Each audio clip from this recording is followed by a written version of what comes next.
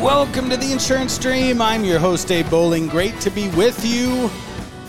It's Tuesday, October 31st, Halloween. Today's episode is sponsored by Viva Virtual Assistants. If you're starting your own insurance agency, Viva is there for you. They have college-educated, experienced folks in the insurance industry. They target the insurance industry, and that's kind of what we're going to start off talking about today with this How to Start Your Own Agency series. They've trained their people on the basics of insurance, so when you say, I need a certificate of insurance, they know what you're talking about. Go over to theinsurancestream.com, click on Services for your agency, click on Virtual Assistants, and that will connect you with those great folks over there at Viva. So on today's 5-minute daily insurance meditation, we're picking up right where we left off. I said this would be a 3-part series when we started, and I know I keep saying that, but man, we're pushing into a week now. And we're just scratching the surface, really. So, but we're talking about how to start your own independent insurance agency. And so far, let's do this review. We covered at the end of last week coming up with a business plan, having enough capital. Episode 2 was getting your agency licensed and accessing insurance companies. There's customer relations that we've talked about. So we're diving in here. We're talking about advertising. Effective marketing and advertising are obviously essential to attracting new clients. You want to utilize a mixture of online and offline strategies to reach your target audience.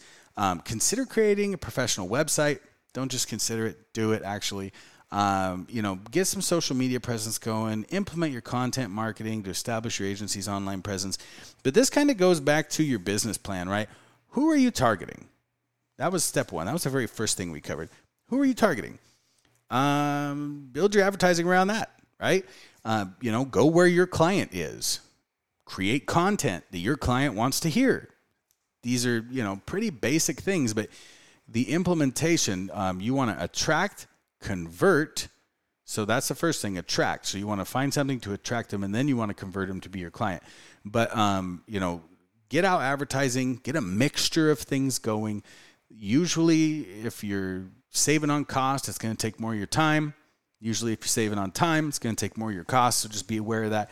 When you first start in your agency, a lot of times, if you're starting an agency like I did when I started my agency years ago, you probably got more time than you do money. So utilize that to your advantage in the advertising space and get out there, hit the pavement, get in front of potential customers, know who you're targeting, and get something to bring them in. So number 12, office location versus work from home. I think when you're starting your own independent insurance agency, having an office location is probably a waste of money. Maybe a virtual office. These guys aren't a sponsor of the show, but Regus, R-E-G-U-S, they've got virtual locations all over the place. So they are a cost-effective solution to having your own office location if you're firing up your own agency.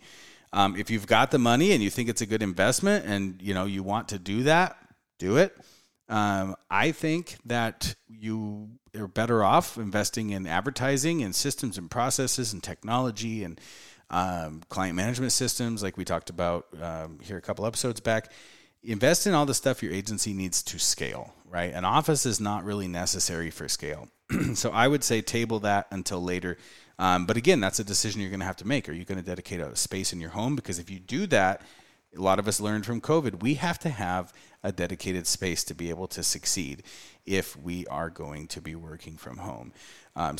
You need to make a choice that aligns with your budget, aligns with your business goals, and ultimately, this is your choice. But starting an independent insurance agency, it's a significant endeavor, requires careful planning, dedication, focus, and really the biggest thing is delivering exceptional service to your clients. You got to have all these other balance, these things in place, but you can set it up perfectly. If you're not going to deliver exceptional service to your clients, you're not going to succeed. So if you do, you will.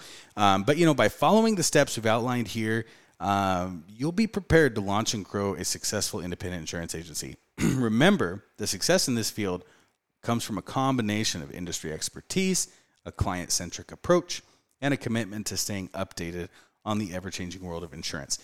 And again, we've got tons of resources here at the Insurance Stream. We would love to help you. Reach out for some consulting. Reach out on our Contact Us. We are here to help you succeed in any way we can. And this has been your daily insurance meditation.